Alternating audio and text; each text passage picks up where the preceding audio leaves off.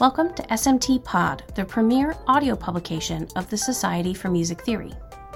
In this week's episode, Janine Brown investigates the emotional impact of meaningful differences she identifies between Ellie Goulding's cover of Your Song and Elton John's original version.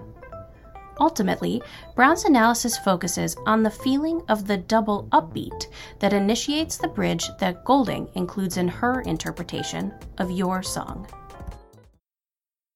On May 7th, 2011, I was up late watching Saturday Night Live. The host was Tina Fey, and the musical guest was Ellie Goulding. Goulding first sang her original called Lights, and for her second performance at the end of the night, she sang a cover of Elton John's Your Song. Let's listen to a bit of John's original to remind us what it sounds like. I hope you don't mind, I hope you don't mind that I put down in the words how wonderful life is while you're in the world. While I had some familiarity with John's song, given its consistent placement on lists of best songs, the original really hadn't spoken to me in a meaningful way. But midway through hearing Goulding's version, I got chills and I broke down in tears. That same night, I bought Goulding's debut album and became a devoted fan. In this podcast, I'll investigate my strong emotional reaction to Goulding's cover. I'll use Victoria Malloway's method for comparing the two versions of Your Song through various musical parameters. It's a method that's described in a book chapter from 2011 called An Analytical Model for Examining Cover Songs and Their Sources, which is contained in a book edited by Nicole Biamonte on pop culture pedagogy in the music classroom. I'll begin by sharing a brief history of the two versions of the song. Though there are some obvious changes in terms of vocal timbre and production that are certainly notable in the cover, here I'll instead explore how Goulding's version of Your Song subverts the meter, form, and harmonic progressions of John's original in important ways that really impacted my emotional experience when hearing the song. I'll ultimately focus my attention on the expressive impact of what I call a double upbeat that is only heard in Goulding's version. And then I'll end by describing some future directions for this research.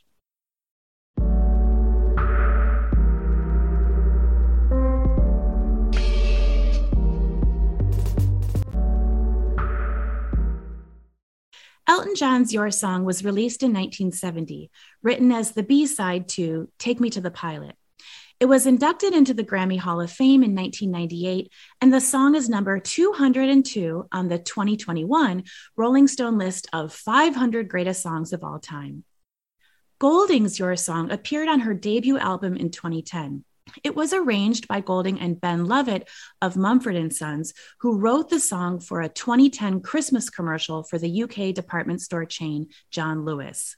Lovett didn't write the cover for Goulding specifically, but since they were working on other projects together, they recorded first, and the advertising agency chose her as the vocal lead for the commercial. What's interesting is that the part that I love in Goulding's cover is completely missing from the commercial, which just uses the first verse and then cuts to the final chorus. Goulding's cover might also be notable to you because she performed the song at the reception party of Prince William and Kate Middleton's wedding in April 2011, to which the couple shared their first dance. There are other performances of John's Your Song that are well known, although an analysis of these versions is outside of the scope of this podcast. John performed the song with Billy Joel in a tribute for the 9/11 tragedy in 2001. John also performed Your Song with Lady Gaga during the 2010 Grammy Awards, and Gaga herself later put out a cover of the song with only minor alterations. My second favorite cover of the song is sung by Ewan McGregor in the 2001 film Moulin Rouge. Other prominent covers of Your Song include those by Billy Paul in 1972, Rod Stewart in 1992, Taron Egerton's performance of the song in the 2019 film Rocket Man, and a bilingual cover by Juanes at the 2013 Grammys. Throughout my analysis of John's original and Goulding's cover, I'll only play brief excerpts, so I encourage you to listen to the two songs in their entirety on your own. So let's first compare the two songs' formal structure. John's original follows a typical verse-chorus format, with verse 1 starting off with the lyrics, "It's a little bit funny," verse 2 continuing with, "If I was a sculptor," and then the chorus, "And you can tell everybody," starting at approximately 1 minute into the track. The last half of the song repeats the same format. There's a verse 3, verse 4, and then chorus. Golding's cover is in verse-chorus form as well, but there are some important changes. The first change is that with the exception of verse 1, the verses from John's original appear in a different order in Golding's version. That is, verse 1 is then followed by verse 4 and then a chorus. And then there's verse 2, but instead of the final verse 3 that we might expect, Golding substitutes it with a wordless bridge and then ends with a chorus just like in the original. I had an emotional response to Golding's cover when hearing this new added bridge in particular. And for many years, I thought it was just simply this formal deviation that caused my emotional reaction. But when I heard Martin Blessinger and Chris Endernall's wonderful 2019 paper on the ineffable quality of wordless vocals at the annual conference of the Society of Music Theory, I determined that it must be this unexpected insertion of this new novel section in combination with these really beautiful wordless melismas that helped me transcend as a listener and led to my continued love for this cover. Let's listen a bit to just this new bridge, and I'll play the last few moments of the verse that precedes it, and then the entire bridge. My gift is my song, and this one's for you.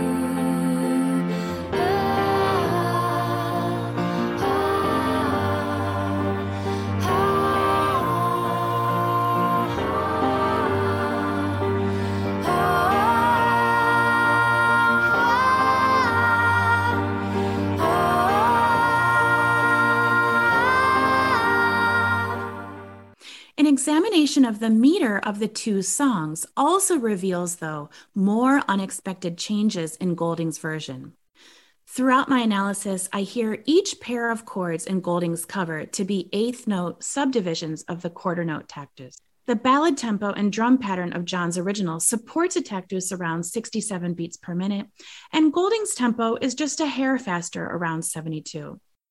Although the faster piano chords in her version make this tempo seem more energized.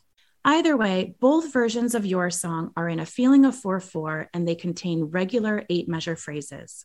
Importantly, while John's original is in 4/4 throughout, and most of Golding's version is also in 4/4, the bridge in her cover is unexpectedly in 3/4. While the quarter note certainly remains consistent throughout her song, this metric shift to 3/4 in this new bridge is complementing this unexpected change in form at the same time. So think back now to when you heard that bridge just a few minutes ago. Is the move to simple triple meter something you had noticed? I'll confess that when I heard the bridge the first time, I was more fascinated by this new formal section and the wordless melismas rather than the change in meter. In fact, what's fascinating to me is to consider when the listener might acquire this new 3/4 meter. That is, at some point throughout hearing the bridge, we do shift to this new meter, but I think that this moment differs based on whether we've heard the cover for the first time or once we've heard the cover many times. So let's first address how I think that the work is composed and understood by the performers. This would also capture how a listener hears the meter once they've heard the cover a few times. The verse preceding Golding's bridge is in a standard 8 measures of 4/4, and the bridge too is 8 measures of 3/4, but an additional upbeat is inserted between these two sections. I argue that this beat is not a phenomenon of just an added beat, but it's felt as two back-to-back upbeats due to the established 4/4 in the song's first half. So as we might expect, we hear that final fourth beat of the last measure of the verse as an upbeat, but then we hear the next beat also as an upbeat because it's leading to the start of an 8-measure bridge that's now in 3/4. These two back-to-back upbeats creates a feeling of what I call a double upbeat, which amplifies the unexpected formal and metric changes to Golding's bridge. But this experience of feeling a double upbeat necessitates some knowledge that we're moving to 3/4, knowledge that's acquired on at least a second hearing. Let's listen to this passage again. Because you've been told that we're moving to 3/4, let's hear it from the perspective that you are a listener already familiar with the composition. We're going to start at the verse before the bridge and then listen through the onset of the bridge, and I'll narrate the double upbeat as it occurs. While I hesitate talking over beautiful music, I think that this is the best way to express this analysis orally. When there is a felt upbeat, I'll say the word up. So for example, a measure of 4/4 meter will be counted as 1, 2, 3, up. This will help to illustrate the back-to-back upbeat when it occurs. If I was a sculptor, but then again, no. Or a girl who makes potions in a traveling show. 1, I know it's not 3, much, but 1, it's the best 2, I can 3, do. up. 1, My gift 2, is my song, and 1, this one's 2, for you. 3, up, up. 1, 2, up. 1, 2, up.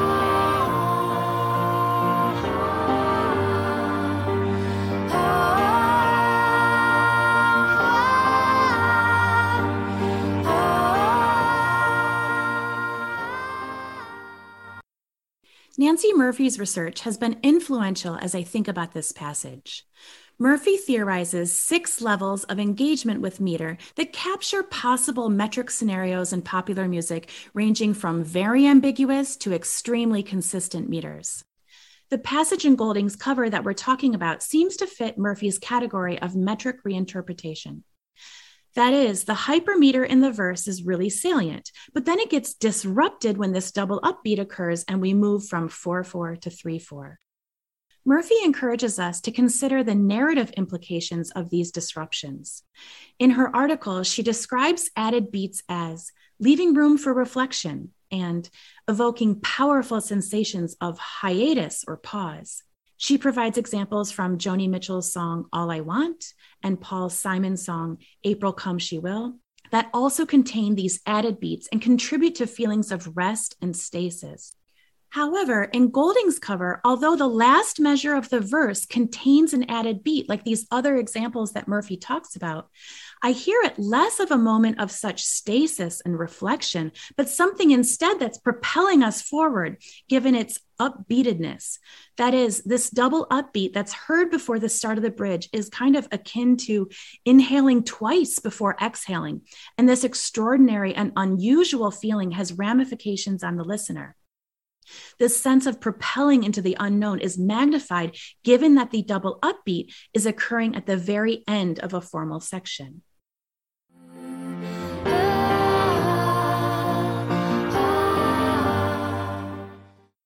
Since 3/4 meter is unusual in popular music, the listener hearing Golding's cover for the first time might not hear that added beat as a double upbeat at all, and they might instead hold on to the 4/4 meter for a longer period of time before shifting midway in the bridge to that new 3/4 meter.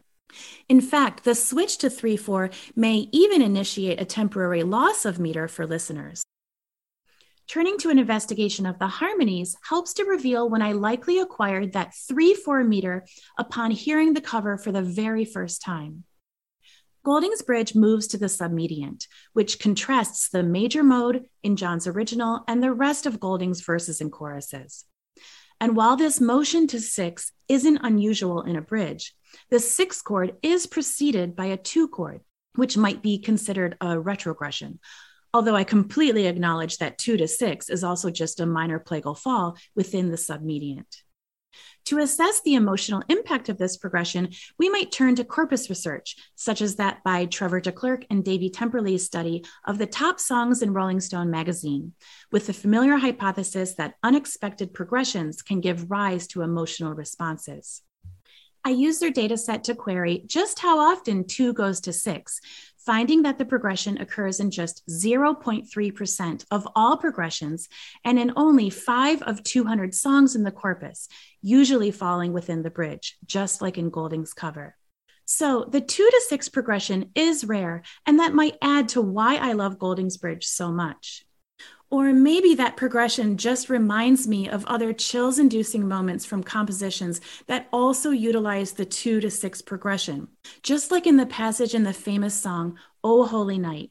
In that song, in the B section, on the lyrics, "Oh, hear the angels' voices," we hear that same 2 to 6 motion. On the lyrics, "Oh, here," we hear the 2 chord moving to the angels' voices, the 6 chord. Now, instead of hearing me sing, let's hear Mariah Carey singing the same passage, now in the key of E major, and I find it difficult not to get chills when hearing this moment.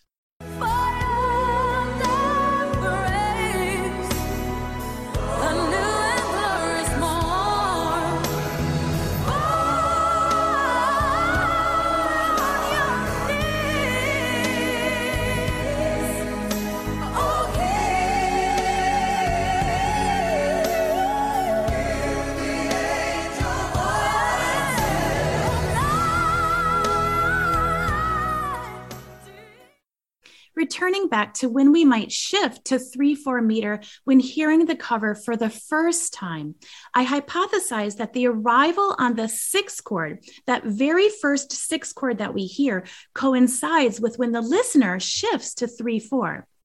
So when the bridge begins, the listener hears the first measure of the bridge in 4/4, but then shifts to 3/4 with the arrival of that 6th chord that technically is on the 5th beat of the bridge. Further evidence that supports this mode of hearing comes from the Rolling Stone corpus, as when we do hear 2 going to 6, albeit rare, the 6th chord is on the downbeat 79% of the time in songs such as "Georgia on My Mind" and "A Change Is Gonna Come." So let's listen to this passage once more. I'm going to start midway through Golding's verse, and in the background, you'll hear me count the 4/4 meter in the verse, and then move to the 3/4 meter, starting on that first 6th chord within the bridge.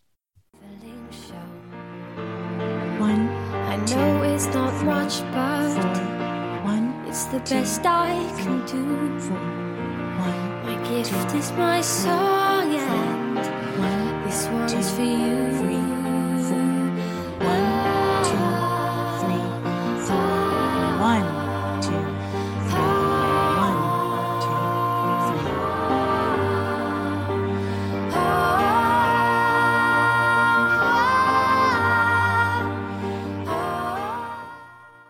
We've spent a lot of time talking about the bridge, but analytical observations about other sections of your song are also relevant to my experience and suggest why my subconscious expectations were thwarted when hearing the cover.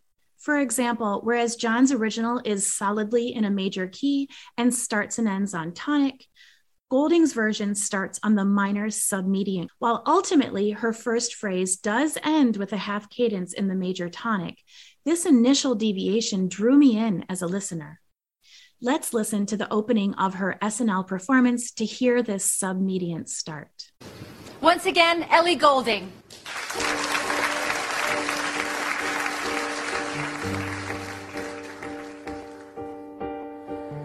It's a little bit funny, this feeling inside. I'm not one of those who can easily hide. I don't have much money, but boy, if I did, I'd buy a big house where we both could live. So excuse me for getting... Turning to an analysis of cadences, whereas John's second verse of every 2-verse pairing ends with a plagal cadence, providing a sense of closure, Goulding never has a tonic ending cadence until the very end of the song, likely contributing to a sense of wanting in some way while we listen to her cover. When considering the use of instrumentation, Golding drops down the instrumentation in the first chorus, which runs counter to our normative expectations for a chorus and really contrasts that heard in John's original. In the recording that follows, you'll hear piano, cello, and vocals in the verse, but then the cello drops out in Golding's first chorus. So excuse me for getting, but these things I do. You see, I've forgotten if they're green or they're blue. Anyway, the thing is, what I really mean, your eyes are the sweetest eyes I've ever seen. And you can tell everybody this is a song. It may be quite simple, but now that it's done, I hope you don't mind. And finally, when comparing the lyrics between the two versions, due to Golding's reordering of John's verses, the last lyrics that you hear before the bridge are, quote, "My gift is my song, and this one's for you," end quote. And I know it's cliche, but this really speaks to me as a musician. Taken together, these analytical observations provide an explanation for my emotional response to hearing Golding's cover. There's been a lot of research that's explored cover songs from the standpoint of studying artist identity, such as that described in Laurie Burns and Alyssa Wood, Ed Klorman, Serge Lacasse, and Bill O'Hara. Other research into covers has sought to understand listener preferences, like that by Kevin Holm Hudson and Jose Luis Ortega. Here, I'm invoking the study of expectation to understand listener responses to novel passages in cover songs. That is, cover songs have the unique ability to play on our memory of the original, even if knowledge of that original is on a subconscious level. And comparing various differences in a cover song and their impact on our emotions seems to be an underexplored area of investigation. This is also a newer area of research for me, and I'd be excited for you to share with me what might improve my thinking in this arena. I'm very much curious about the perceptual phenomenon that I call the double upbeat and its emotional connotations. If you have examples of this in other compositions in any genre, send them my way. I'm so grateful to those who have already provided other works to think about. For example, Davy Temperley has suggested to me that Peter Gabriel's song titled Salisbury Hill has a similar double upbeat. The song is mostly in 7, but the last measure of the chorus contains an extra beat at the end of the measure.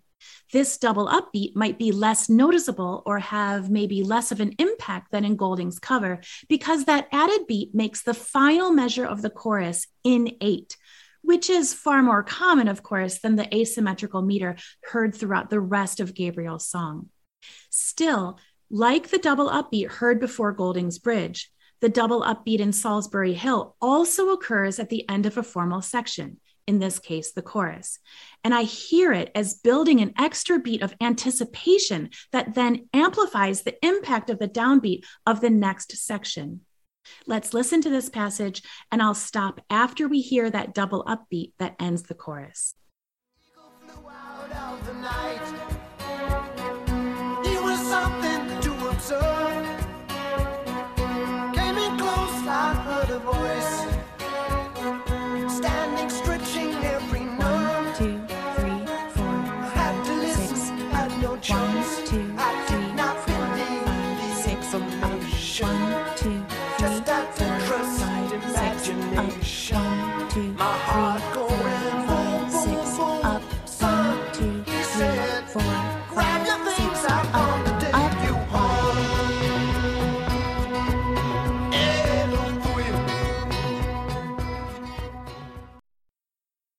Radiohead's Paranoid Android also contains a double upbeat that is similar to what we just heard.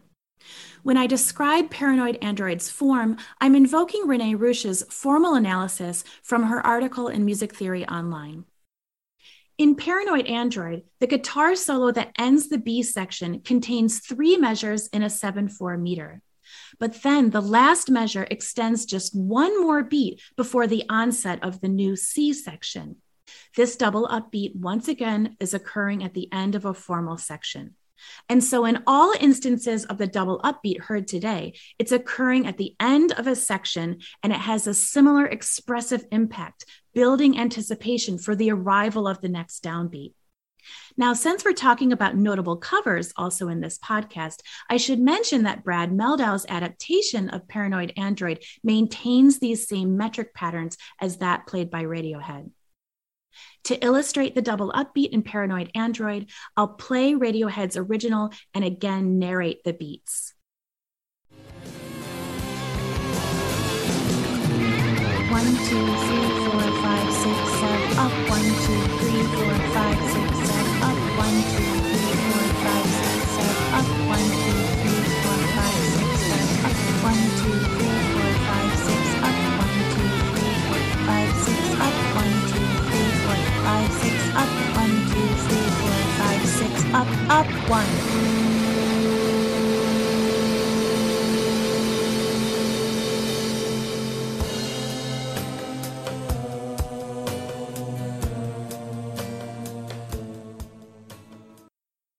In closing, I'd like to continue this kind of research on covers. This could be the basis for a seminar that I'd like to teach, which would be dear to my heart from a pedagogical standpoint because much of the analysis would be away from a musical score, developing students' ear training skills. Please contact me if you have ideas that you'd like to send along, and thank you so much for listening. Thank you to the editorial team at SMT Pod, especially Jenny Beavers, Megan Lyons, and Anna Rose Nelson for their guidance. I'm also grateful for the very helpful comments from Nancy Murphy on an earlier draft of this episode. Finally, I want to thank those who have heard me talk about these ideas over the years, including my students, my children, and my husband. I am so lucky. Visit our website, smt-pod.org, for supplemental materials, including information about the audio excerpts used in this episode. On our website, you can also learn how to submit your own episode proposal. Join in the conversation by tweeting your questions and comments about Janine's episode or about publication through SMT Pod at SMT_pod. SMT Pod's theme music was written by Zheng Shen Liu, with closing music by David Voss. Thanks for listening.